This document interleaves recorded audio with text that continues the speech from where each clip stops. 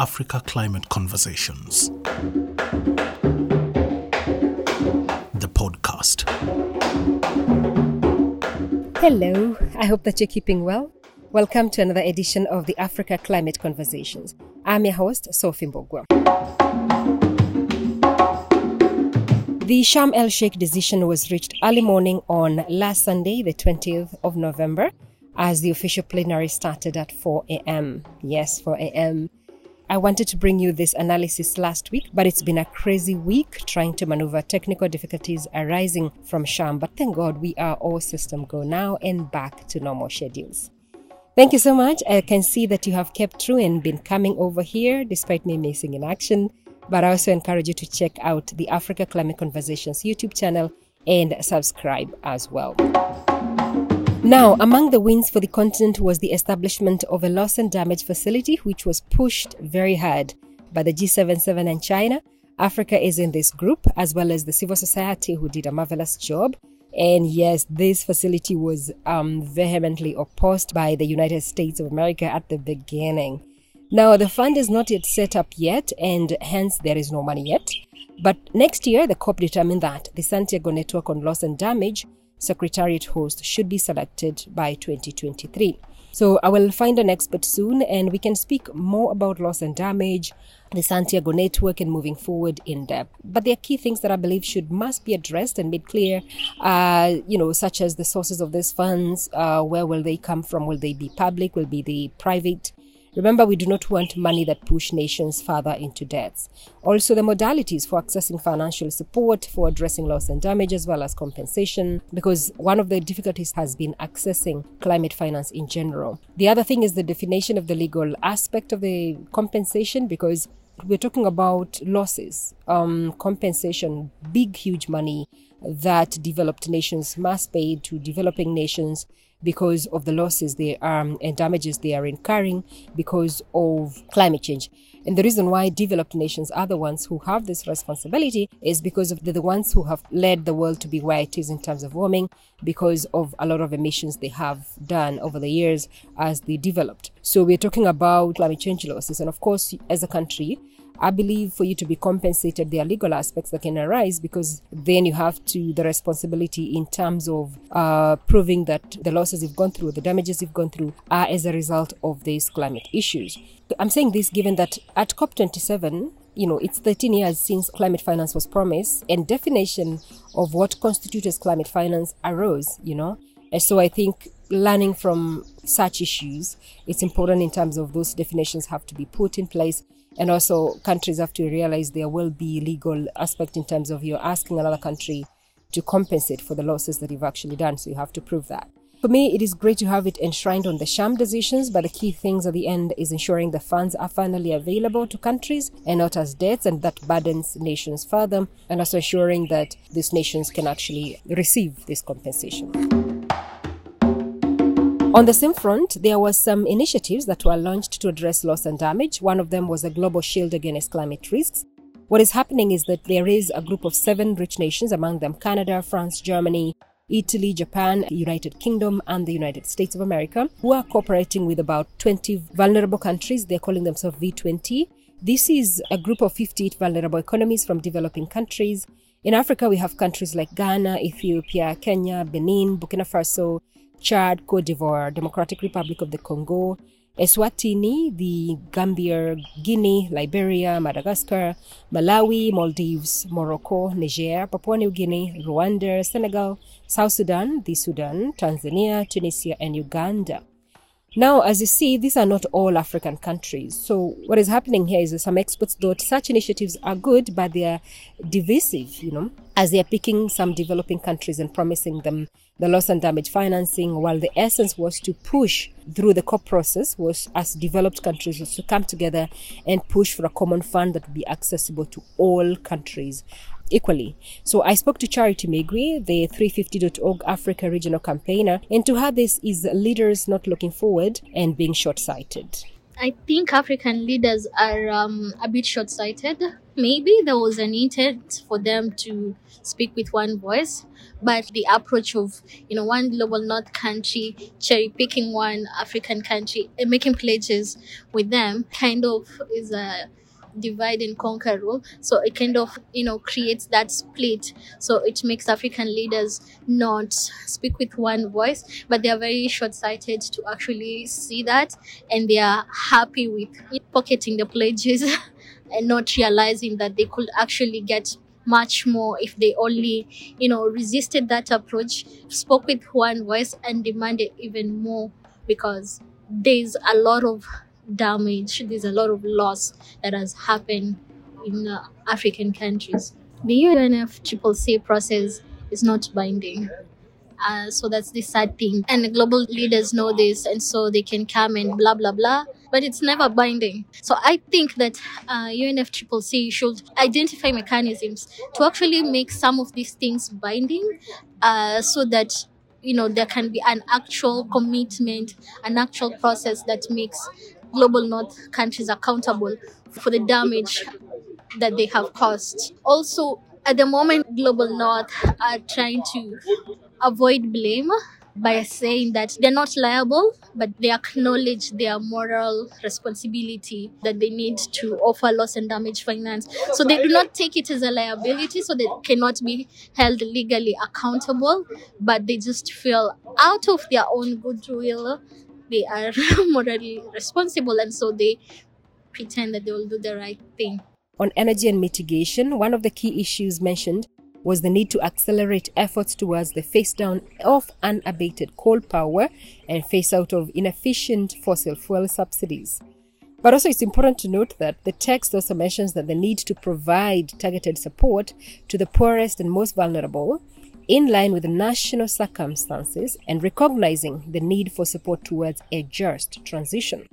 Now, when we speak about just transition for Africa, the truth is there cannot be a just transition without access to energy. Majority of nations do not even have base loads. The continent is home to nearly 600 million people in the dark already in 2022. How can the continent produce without power? How can the continent industrialize without power? For years, we have seen mining of oil and gas benefiting other nations as these resources are exported raw. This is the same case for many minerals, with the continent blessed with minerals such as cobalt, lithium, hydrogen, and many more that are very critical for the clean energy transition. It is very critical for African nations to rethink the lessons they've learned in oil and gas mining before and make sure that these minerals are processed in the continent now to benefit the people here. Also, with the Russia-Ukraine crisis, we are seeing the West looking into Africa for natural gas, provisions, and also other sources of energy like solar. And much of what is being produced is exported to Europe, not really benefiting the African nations. A case in hand is Mozambique, which is now conflict-ridden, whose natural gas is actually being piped out through South Africa. And we also have solar power in Morocco, okay? African nations have to make sure that as we mine these resources, they're just not benefiting or carried out of this country raw. They're also processed here, and also make sure Africa can find a way of making sure that their people are no longer in the dark. On adaptation, finally, there was a decision to initiate the development of a framework for the global goal on adaptation to be started through a structured approach under the Glasgow Sharm el-Sheikh work program next year in 2023. The hope is that the framework will be adopted during COP28. The global goal on adaptation is supposed to boost adaptive capacity, strengthening resilience, and reducing vulnerability to climate change. You can learn more about it by clicking on a link below the podcast, and you can check it. We did a podcast episode last year in November about the global goal on adaptation. On finance, the COP decided that the new collective quantified goal on climate finance will conclude in 2024, and that will take into account the needs and priorities of developing countries. Critical because the financial needs are in trillions of dollars and rising day by day. And I believe the provision of $100 annually promised 13 years ago, despite it being the floor, is no longer a drop in the ocean as far as the needs of not just developing countries, but even African countries. On the consideration of the special needs and circumstances for Africa, there was a draft decision as of the 17th of November, which had decided to acknowledge the special needs and circumstances of Africa states and those of other developing countries in the context of the implementation of the Paris Agreement. Now, this did not make sense since it's the African continent that was promised by the COP21 presidency, and that recognition is based on the convention under the Kyoto Protocol. But the decision was short-lived as first we had the ILA countries, that is Latin America and the Caribbean, which opposed it. And also now towards the end, we had the ABU group, that is the Argentina, Brazil and Uruguay, saying no to Africa's recognition. So the push continues next year. The one issue worth noting on this issue is the dynamic in terms of negotiating blocks that African countries find themselves in. About 33 African countries are considered least developed countries under the UN system, and hence under the UNFCCC they negotiate as LDCs, that is least developed countries. Despite the fact that Africa has a common position, so they come together and I think, consolidate everything. But then what I understand from some negotiators is the fact that you find sometimes when Africa is pushing, especially on this motion of recognition as special needs, you find, of course, the least developed countries are recognized. They have some kind of, goodies, I would say, that actually come from the whole same process and stuff. So when it comes to Africa as a whole pushing for recognition, they do not really support, these 33 countries do not really support the other African countries. So some of the group of negotiators on climate change have proposed that Africa needs a political representation that can actually prevail over this motion in terms of bringing all the African countries together. And that's why the Africa Union is coming in. And so when you go back to a podcast last year, towards the tail end, you'll find that we had an episode that talked about that, why the AU needs to have itself registered or accredited like the EU in terms of to negotiate on behalf of Africa, and to also be present to making sure that Africa is present at the tail end. Because there is a point that negotiations get and it's beyond the technical team. And now it's get to another level where decisions are made politically. But the thing is, Africa is missing on that political level. So who is making decisions for the African continent at that point? So that's where the whole thing comes in terms of the AU need to be present and make sure that Africa is politically represented at that top level before now the 4 a.m. kind of plenary starts. That's the final decision. Finally, there was another initiative that is worth noting, and a couple of African countries, that is Sierra Leone, Mozambique, Monaco, Uganda, and Angola are part of it. It's a group of 18 countries that have come together. From the Pacific, we have the Vanuatu, New Zealand, Samoa, and the Federated States of Micronesia. From the Caribbean, there is Antigua and Barbuda. And from the Latin America, we have Costa Rica. As I mentioned, from Africa, we have Sierra Leone, Mozambique, Monaco, Uganda, and Angola. Now, Vanuatu's Minister for Foreign Affairs, Ralph Regenvanu, he said that these states have been working together over the last 6 months to draft a resolution that will be seeking the International Court of Justice to provide clarity necessary for countries to make better climate decisions at home and also during COP. Now, the resolution will be presented at the United Nations General Assembly before the end of the year so that countries are given an opportunity to vote for it before it's actually taken to the ICJ. And here's Regenvanu on why these countries are seeking an advisory opinion from the International Court of Justice and why it's important. What we have seen this week is that negotiations are not working for the most vulnerable, largely because it is not clear what our obligations to each other and to our people are. We're operating in a complex world where the rule of international law is under constant threat. International law is the guardrail we have ourselves established to ensure we cooperate for the good of humanity and for the good of our own sustainable development. Climate change, of course, is one of the world's most complex problems we face, one that has effects and is affected by all sectors and has implications on all aspects of international law. Many tend to think of international climate obligations as only falling under one treaty, the UN Framework Convention on Climate Change and its Paris Agreement, but this is not accurate. States have already collectively agreed to and ratified a range of international treaties and conventions which contain protections for women, children, the environment, and human rights, all of which are now being significantly harmed by historical and growing emissions. We are convinced if we are to have clarity on existing legal obligations to prevent harm and better understand the legal consequences of enabling that climate harm, states would do a much better job of preventing, avoiding, and addressing it. 1.5 is a red line for humanity, and the advisory opinion will help states understand the international legal obligations to accelerate the decarbonization pathway rather than by increasing supply of coal, oil, and gas.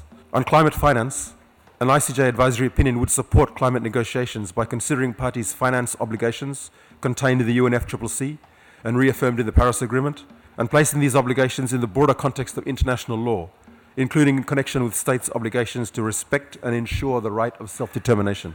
But most importantly, this advisory opinion will help states understand how they can apply human rights to obligations and protections to strengthening domestic policy and legislation on climate action. We put people, communities, and future generations at the heart and center of our state action. As you can see, this is not a court case.